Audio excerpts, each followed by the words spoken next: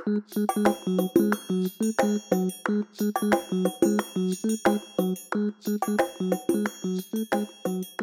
a todos. Welcome to Connections, our interview series on behalf of Beyond Latinx, where we have conversations with Latino, Latina, Latinx, Latine artists and creatives about their work and representation of Latinx heritage in media and entertainment. Today, we're fortunate to be joined by comic creator and writer Julio Anta. Julio is a writer based in New York City, raised in Miami in a Cuban and Colombian family. His writing focuses on the intersection of Latinx identity and American life. So, hola, Julio. Thank you so much for being here with us today. Hola, Mario. Thank you for having me. Great. So I should say that we met initially at New York Comic Con this year, and it feels like this is probably going to be an extension of part of the conversation that was happening at that panel. And when we're thinking about identity and representation, what are some of your early memories of Latinx characters or stories that you think shaped how you saw Latinx heritage being portrayed in America? It's tough. I mean, I grew up in Miami, like you mentioned.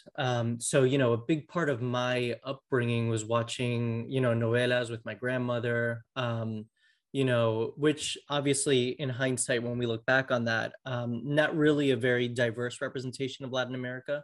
But I grew up watching that and anime really as a kid, so my first exposure to, Spanish language cartoons and that sort of thing was these Dragon Ball Z VHS tapes that my uncle would send me from Colombia. And it was one of those things where weirdly you associate certain characters. Like I always just associated Vegeta with being a Latino, in a really weird way, probably, short, but yeah. But really, I didn't really see any Latino characters, in any of the media that I consumed as a kid, really outside of that, telenovela space, with my grandmother. So, it's tough to really think back to the first time. Really the earliest thing that I can think about was when Miles Morales was introduced in the comics.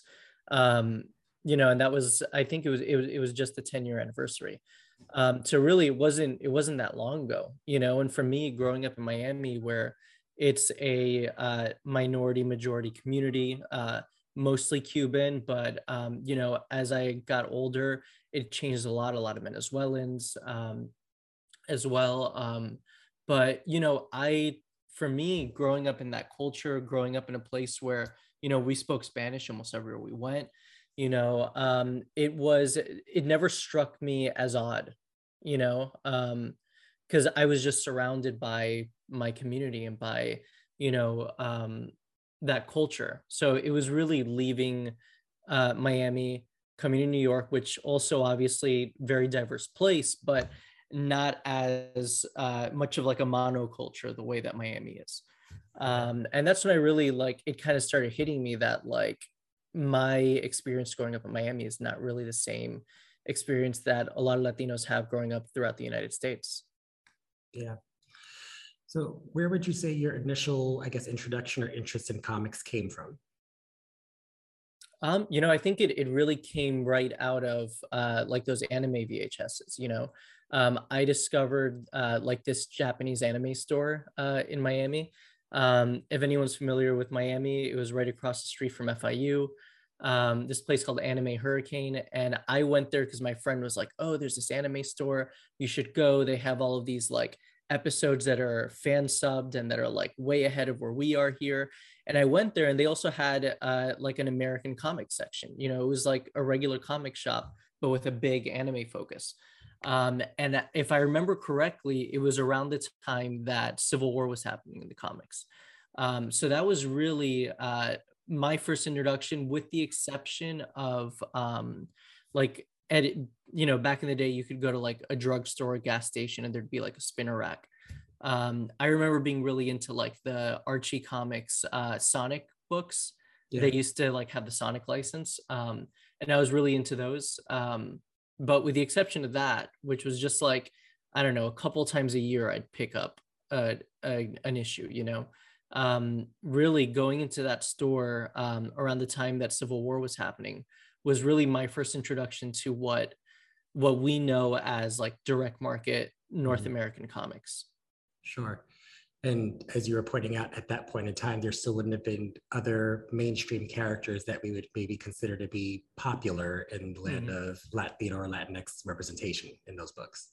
Yeah, you'd it was definitely, there definitely had been some, there was White Tiger, but even today, like not many people know who that character is. Most of the other characters were relegated to being, the villains, or very stereotypical. So even then, yeah, I still didn't really see myself or the people around me in these comics. Yeah. So thinking then, I guess, to the inspiration then of your own work and thinking about Home. This year, again, you debuted your first series, Home, with Image Comics. What was the motivation to tell that story, and what was your process like in creating those characters? Yeah, the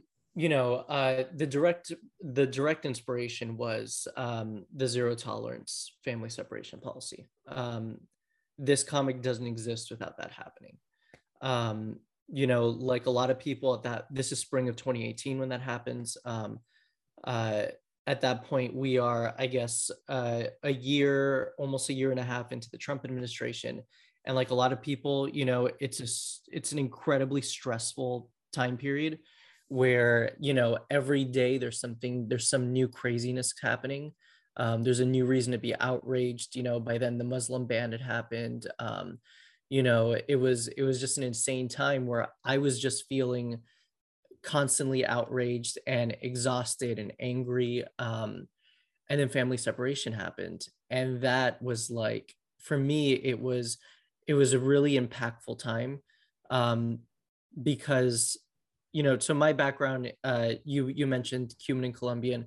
My father was a Cuban exile, came here as a 5-year-old, brought here by his parents. If you know anything about the history of like Cuban immigration to the United States, you know that it's a privileged, it's different. They're treated differently with a certain amount of privilege than the rest of Latin America. So him and his family didn't have to worry about their papers. They were legal essentially from the moment they got here. On the other hand, on my mother's family, my mother was born here, but her parents were undocumented from Colombia. So growing up, I'm hearing about these two very different experiences and the stories of my father growing up the way that he did, and my mother growing up the way that she did.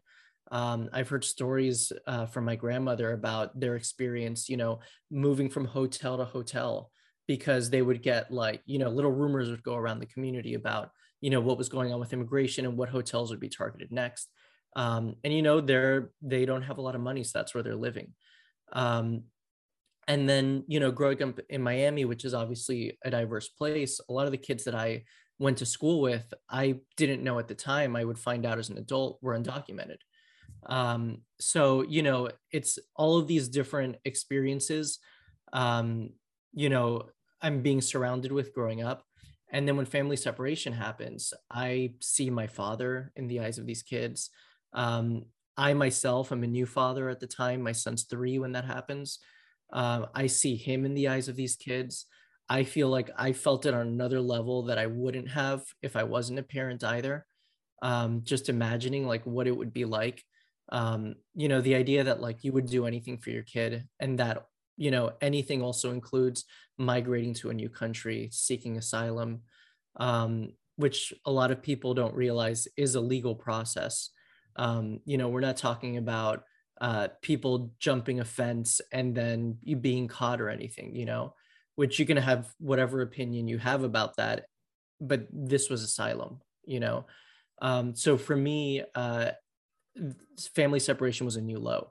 In the history of all of our broken immigration practices, no matter who the president was, Republican or Democrat, this to me was a new low, and it hit me really hard. And at the time, I'm not writing comics at all. I had a record label where I would work with a lot of I came up in like the South Florida punk and hardcore scene, playing in bands, having my label. And that was really my main focus. And at a certain point, I'd already started thinking about wanting to explore like my own creativity again, instead of just like facilitating other people's with my label. And then when this happened, I kind of like became obsessed with what was going on. In hindsight, I think it was like this weird way of coping with the feelings I was having. So it was a lot of like reading local news, like listening to podcasts where families are being interviewed, just like being in it the whole time, just like on a research level. And then I had the idea for the comic, and it felt like I had uh, you know, a positive outlet for these feelings that I was having, these like really angry and negative feelings. And that's pretty much how the comic was born. But before that, I had to like figure out how to write comics, how to like how the industry worked and all of that. Because I think like most people, when you like read comics, like at a certain point, you're like, I think I can maybe write this. It's different with art, obviously. But yeah, so then came like that whole other hurdle to kind of jump over. Sure. And you have obviously collaborators on this project. So you worked with Anna as your lead artist, and then also you had variant covers by Jacoby Salcedo. Yeah. And so how did those relationships come about, or how did those collaborations kind of come to fruition? Yeah. So I guess to go back a little bit, when I did start doing that research on like what it was like to make comics and like what the advice is, I kept running into people saying that you should focus on short stories first. So that's what I did, and that's how I met Jacoby, who did the variant covers. Um, and I kind of put the idea of home aside and just started like learning more about the craft, learning more about writing and story, and figuring out how to tell these like short 4 to 10 page stories that I could, hire an artist for and then just put them online for free, just to like put it out there, see what people think, and I guess kind of like build a name for myself. And ultimately, so that when I pitched home to publishers, they would see that I wasn't just somebody who'd never done anything. At least I had like these short stories. And Jacoby and I have now at this point had a really great collaborative relationship. He's one of my best friends now. And we're working on other books right now. But I met him through those mini comics. And then when I felt good enough about it, I was looking for an artist for home, and I found Anna Weischek on Reddit actually, which I don't think is like a common like image book story for like creators coming together. But there's a subreddit for people who want to make comics, where you can like post like, hey, I'm a writer, this is the kind of story I'm doing. Like, are there any artists out there who might be interested? Or vice versa if you're an artist. And that's how I met Anna for the first time. And so would you say that in terms of the initial response, in terms of when you were pitching initially this idea, what were some of the comments or what was some of the feedback that you received? Was there interest in the story? Was there pushback on publishing the story? What was that experience like? Yeah, I mean, it kind of ran the gamut. So I did something that I wouldn't necessarily recommend other people do. But at this point, it is New York Comic Con 2019. And I have a full pitch already. Anna had completed like 8 sample pages, which was Brian Valenza, who's the colorist, and Hassan Otsmain El Hao, who's the letterer. Like we had full pages completely done for those 8 pages. And I kind of just went around with my iPad to different publishers and just like cold pitched them on the book and showed them the pages. And, everyone was very nice. But it was very obvious that the majority of them had no interest in doing this kind of book. I got a lot of comments like, we don't really do political things like this. Or, I'm not sure who this book is for. And then I went over to one Image has a lot of different imprints. And I went and I met somebody who worked at an Image imprint, Latina editor. I only knew her from like her name being on books. I Google imaged what she looked like, to find her. And I found her at the Image booth, and I told her about the book, and she really loved the idea for it. She was really into it, but she also knew that it wasn't really like the vibe of what that imprint is. But she did something that really, without her, this book wouldn't be out right now. She put it in front of Eric Stevenson, who's the publisher at Image Proper, and kind of gave it her stamp of approval and told him, like, you guys should look at this and potentially publish it. And that's essentially the story of how it ended up at Image. So yeah, without her, I don't know that this book would have made it through like the standard submission email at Image. Yeah, or it may have ended up in a pile for a little bit longer before it saw the live day. Yeah, I'm sure it would have been out there, but just maybe it would have been a different process. Yeah. So you mentioned before that you have a background as a musician, and you did some writing, I think, for zines or a few other things previously. Yeah. What is it about, I guess, the medium of comics that made you feel that would be the right format for this kind of story? I think it's two things. One, that it's one of my favorite mediums. And that I just, ever since I was a kid reading manga, and then when I was exposed to like mainstream, big two American comics, I've never stopped. I've always read comics, and, I think like most people, there's like periods where like you dip in and out. But I've always loved comics. So it felt like the right place. It's also obviously the barrier of entry is much lower in comics than it is in like film or TV, obviously, especially for someone like me who had never worked in the comics medium. There's enough out there that you could do your own research and like eventually build relationships with people on social media that can give you advice or maybe make an introduction for you. So I think it's a combination of like, I love the medium, and also I have never seen these kinds of stories in comics. Even if we think about like the big two characters like Miles Morales, America Chavez, these are not, as much as I love those stories, these are not a story like Home. These are stories about, they follow this typical formula of what, a Marvel superhero origin story would be. So for me, I felt like there was this big gap that wasn't really being serviced or being filled, and also with just like Latino creators, because there's all sorts of Latinx creators doing amazing work right now in the medium. But like most media, film, TV, comics, whatever, it's totally underserved. It's totally disproportionate to population and the amount of media that we consume. So for me, I really had no interest in doing any stories that wasn't about identity, not just because that's like what I'm most interested in anyway, but because I felt a certain amount of responsibility that like, if I'm going to tell these stories and I'm going to put all this effort in, it might as well be about these stories that aren't being told, Yeah. And highlighting an aspect of our culture and identity that maybe isn't considered to be as glamorous, right? In some ways, sure. It's not as popular as some of the superhero kind of origin story stuff that you were just describing. Yeah, definitely. So now that Home is fully out in the world and the series has been completed, the trade is now available. What's it been like to hear feedback from readers and fans? What's that experience been like for you?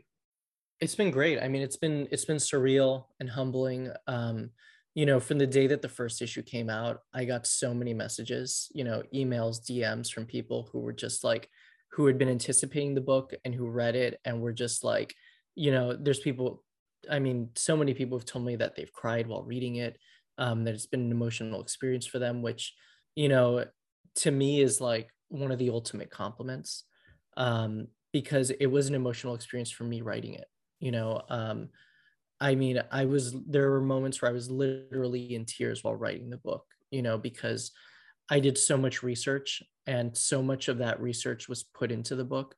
In issue 3 in particular, there's a conversation between Juan and his mother over the phone. It's their first time speaking since they were separated.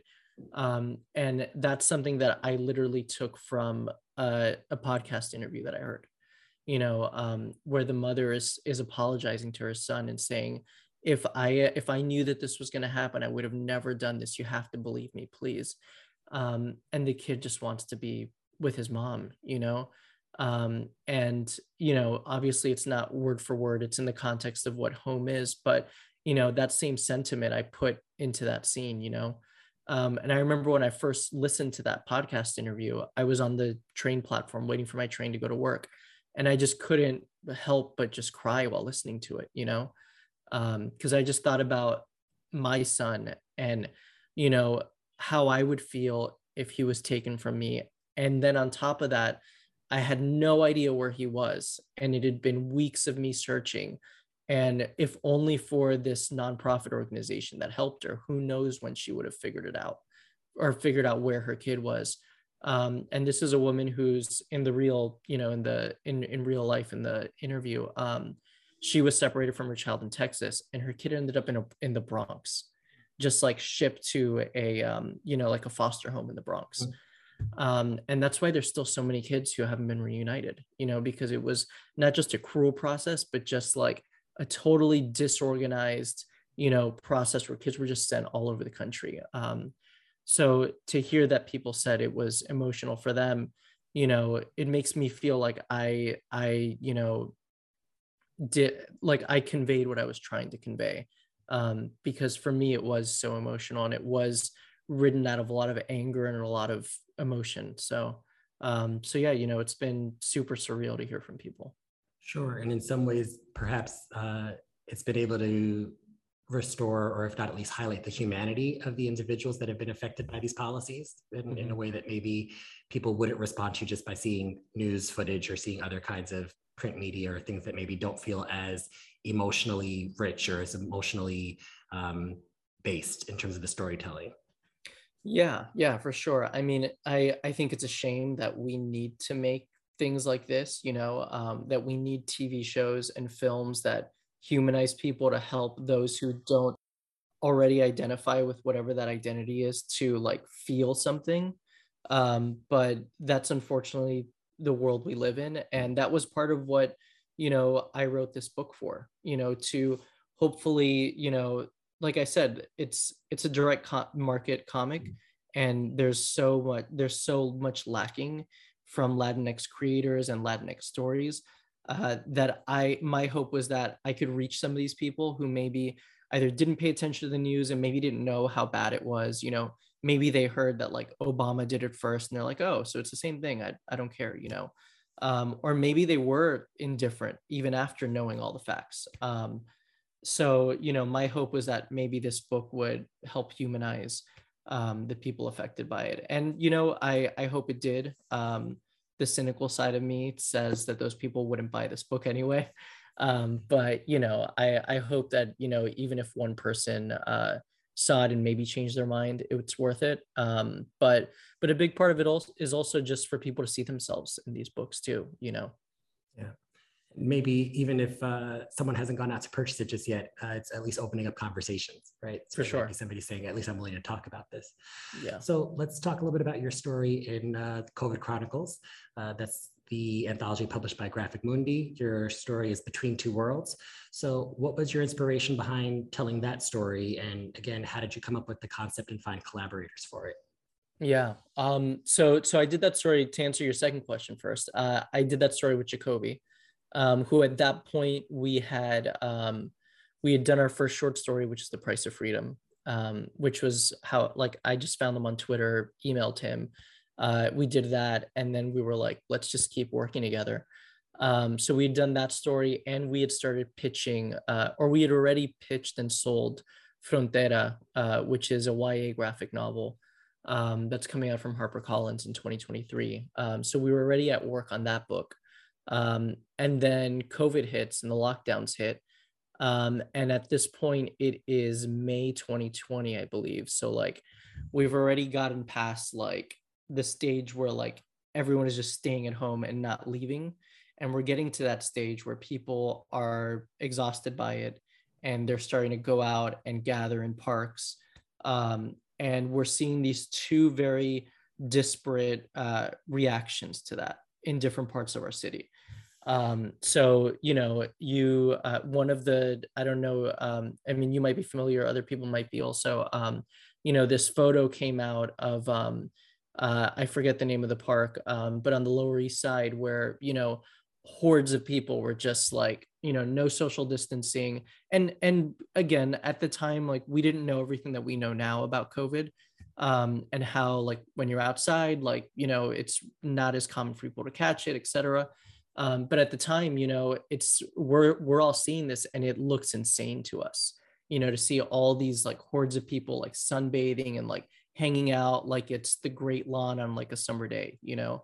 And we see that, and we also see videos and images of cops handing out masks to people, encouraging people to wear them, which like great, that's how it should be done. Like if you ask me, that's what the police's job should be during, you know, this pandemic. um, but then we also see videos in Harlem and uptown and the Heights of people who are outside with masks, distance from each other, just like getting abused by the police and being told to go back inside. um, you know, so like during the same weekend I'm seeing this happening. um, and again, like, you can ask me about the inspiration for like any one of my books, and almost all of them will come from like me just being angry at something that I'm seeing. And that's where this story came from. You know, I think it's an 8-page story. Mhm. And we didn't do this for COVID Chronicles initially. We just made it, and kind of like in the spirit of my other mini comics, where it was just like, let's just make something and let's just put it out there. And then eventually COVID Chronicles was interested in it, so they published it. But this comic was made quicker than any comic I've ever made was done. I essentially, like, I was seeing this happening. It was a Sunday, and I was just texting with Jacoby because at that point, like, we've already built like this really like tight collaborative relationship. And I'm like, "Are you seeing this?" I'm like sending him links. And I'm like, "We should do. I think there's a story here. Like, I think we should do something with this." Um, and again, like, to speak to like the nature of like an artist and a writer like truly collaborating in comics. You know, the in the story, if you read it, the top half of each page is one experience and the bottom half is the other experience. And it's kind of happening in real time as you read through it. That was his idea. So my initial idea was to have the two experiences, but not to have them in each page, and not to have them with the headlines. It would just be like, let's see what like this group of white friends' experience is, and then let's go to Spanish Harlem and let's see what the experience is of like these two Latinx kids. So like that's a testament to like the storytelling power that like we both have in these stories. And you know, I think we were done with the story within a week. Which, like, you know, we're sitting in lockdown, like we're not doing a lot anyway. But you know, to make 8 comic pages from conception to posting within a week is not, you know, like that's really quick. And we, you know, it respond like we got a great response from it when we posted it. Um, I think because it was something that a lot of people were seeing. They were seeing like that disparity. Um, and yeah, so that's how that came about. And then COVID Chronicles was interested, so they published it also. Yeah, and in some ways, again, as you were pointing out, that the inspiration sometimes is out of anger, but it sounds like it's also like this sense of responsibility to have to speak up about injustice or to speak up about conditions that seem unfair, unjust, etc. So it's anger, but also then a movement towards action as a result of the anger.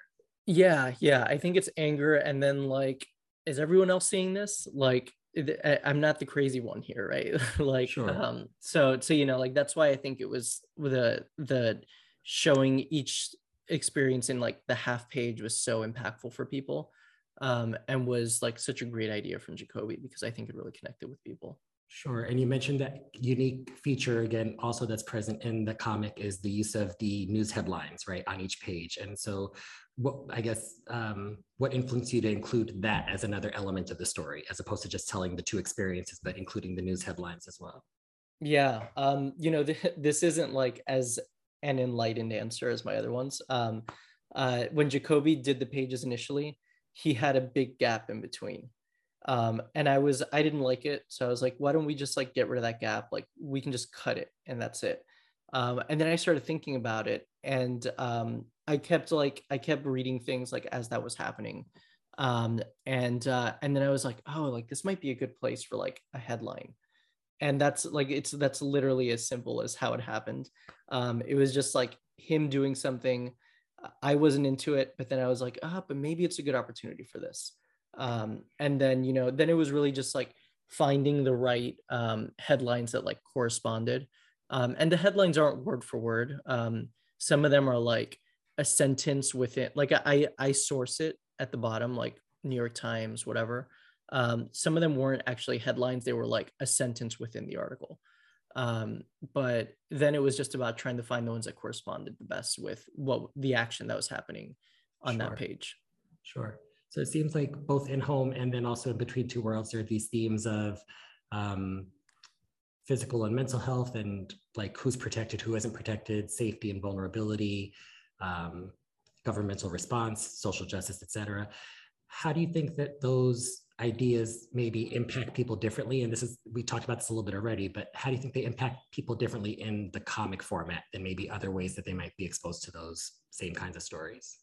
Yeah, I mean, I think the pacing of comics potentially helps make the impact larger.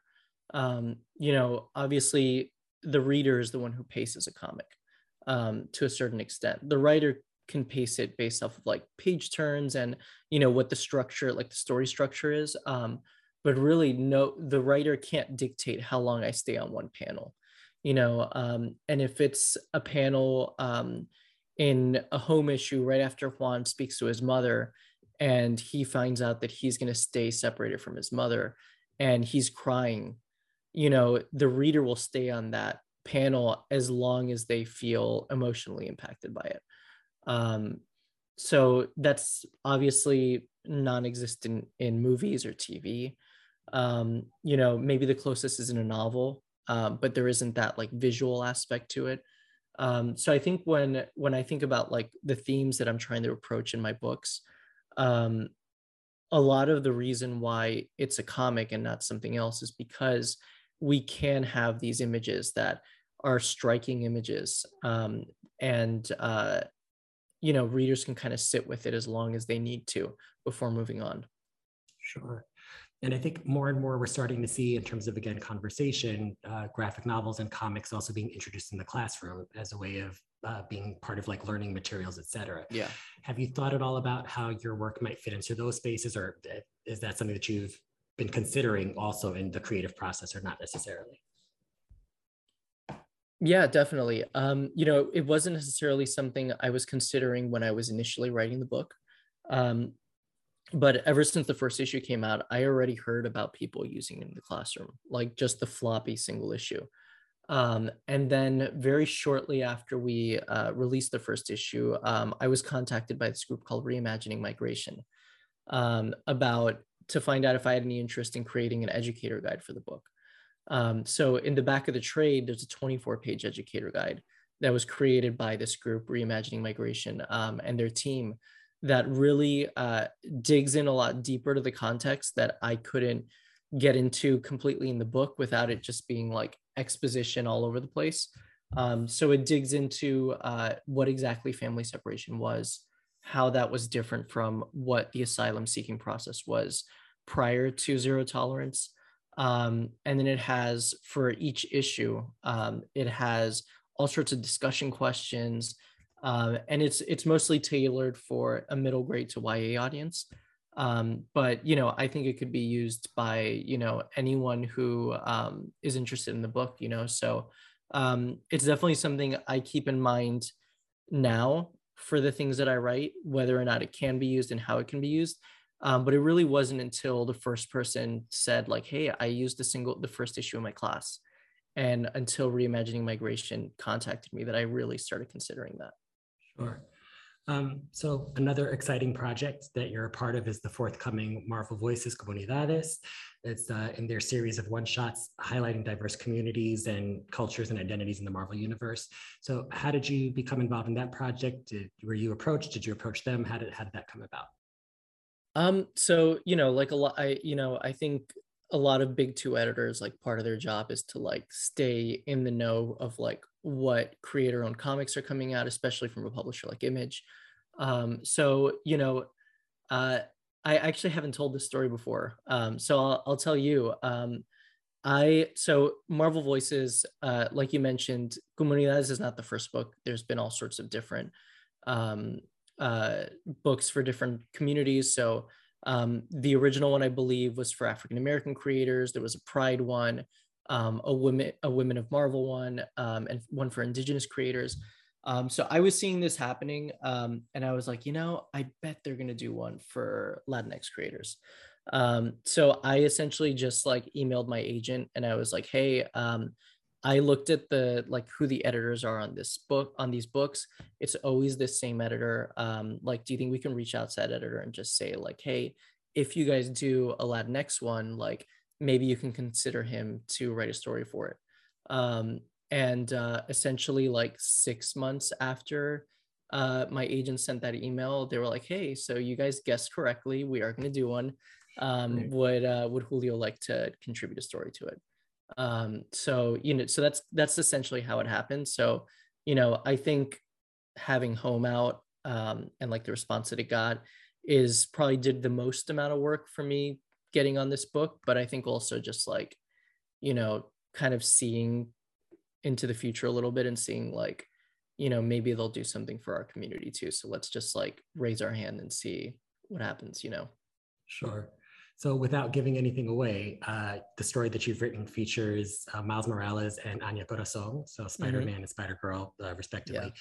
And it includes some conversation about identity and how we frame cultural heritage, I guess, in our language. So what Yeah. about those particular characters made you feel like they'd be a good vehicle for that kind of a story? Yeah. I mean, I just love those characters. I mentioned Miles before. But around the same time, I believe maybe like a little bit after that Civil War came out and I was like introduced to Big Two Comics, Spider-Girl was introduced. And she was originally introduced as Araña. And that's when those issues first started coming out. Marvel, I guess they kind of like rebooted the original Amazing Fantasy series that Spider-Man debuted. And they used it as like a mini series to introduce new characters. And I think like 5 or 6 of those issues introduced Araña, which was Anya Corazon, and half Mexican, half Puerto Rican character. And she's kind of like caught on amongst like younger readers in the Spider-Man animated series, like a pretty recent Disney one. So like she has like a following, that I wasn't really expecting when they announced that I was doing her story. Like if you went on Twitter and searched like Spider Girl, there were people like, oh my gosh, she's finally doing something in the comics again, and she's finally being paired with Miles, because they have a romance in the cartoon, but in the comics they've like, with the exception of like the Spider-Verse and like those kinds of titles, they've never really interacted in like the comics format. So for me, it was really like, I love these two characters. Um, they said yes to Anya right away. It was actually like they sent me like a list of characters. They're like, oh, these are like all the Latin, it's like some of the Latinx characters you have to choose from. And Miles was not on that list. So for me, I was like, they're probably like saving him for like some big creator, like I just imagine that, like, I don't know, I'm not gonna name names, but like, Sure. maybe like a larger Latinx creator that whose name we would recognize, like already had a Miles story. But I was just like, you know what? I would love to do like an Anya Miles like team up story. And they just said yes right away. So I was super excited about that. And then this was the first story that I pitched to them. I sent them 2 ideas. One of them is the one that we got to do for this. And I got to collaborate with Enid Balam, who is the artist in Reptile, which is a really cool Marvel miniseries that just wrapped up that my friend Terry Bloss writes. And yeah, the story is essentially it's 6 pages, and most of it is just a conversation. Um, and it's a conversation about the term Latinx. I think it's a conversation that a lot of us have had with family members, parents, grandparents, Latinx, ¿qué es eso? No entiendo, or whatever, Exactly. and it's essentially, this doesn't give anything away. It's just the premise. Miles's mom sees Anya and Miles making these like protest signs. Anya writes Latinx on her sign, And she's like, what is that? Like, I've seen that around, like I've seen people using it on the internet, but like I've never like taken the time, like, what does it mean? And she'll give the basic, like not definition, like explanation of it. And then it's really questions about like, why do we need that? Why is that necessary? Like, why can't we, like, why isn't Latino, Latina enough? And it's essentially a conversation about like why people have used that term, and how, it's really just about like respecting other people, and like respecting people's identities, and being identified the way that they want to be identified. You can be identified how you want to be identified. So yeah, it's pretty much 6 pages on what does this mean? Why do people use it? Sure. And it's a conversation that's ongoing. Actually, as part of this series, it's something that we're continuing to talk about, keeping in mind there are these various options, choices, preferences between how people want to be identified and how they feel they are best represented by the language that we use. So most often we hear Latino, Latina, Latinx. We're now hearing Latine also as another form of plurality. Do you have a particular, I guess, relationship to any of those words, or just one feel like it's more authentic for you that you're more comfortable I mean, using? for me, which is kind of like the thesis for that story, is that I identify as Latino. That's like, but I'm not mad if someone says Latinx. I'm not mad if someone says Latina. Like, for me, it's just like, I like, if somebody says like Latinx writer, that's fine. Someone says Latino writer, that's fine for me. But I will address people by whatever it is that they say they are most comfortable with, and I think that's really the important thing about these terms that don't necessarily hinge on gender. If somebody says that they only want to be identified as Latinx or Latina, then I think if you respect that person, then that's what you should do. But ultimately, I think it's just about understanding, and that's what the story is about. It's about like being open to people's identities, and just treating them with respect. Sure. Well, this has been amazing. So thank you, Julio, again for joining us for this conversation today. Again, Home is available now in trade paperback, and from Image Comics, The COVID Chronicles is available also. Marvel Voices Comunidades will be out on December 8th. So be sure to pick them all up at your local comic store or bookseller. We'll share all of Julio's social media below, and that way you can check out more of his work and other things that are forthcoming, including Frontera, that we can look forward to when it's out and available. And be sure to also follow us at Beyond Latinx so we can keep you posted on our upcoming events. Until next time, abrazos y adios, and we'll see you all soon. And in case you wanted to see the Jacoby Salcedo variant cover of issue 1 of Home, there it is. So good. So you can check it out. Yes, amazing. So thank you again, Julio. We'll see you soon. Thank you. Bye, everyone. Bye.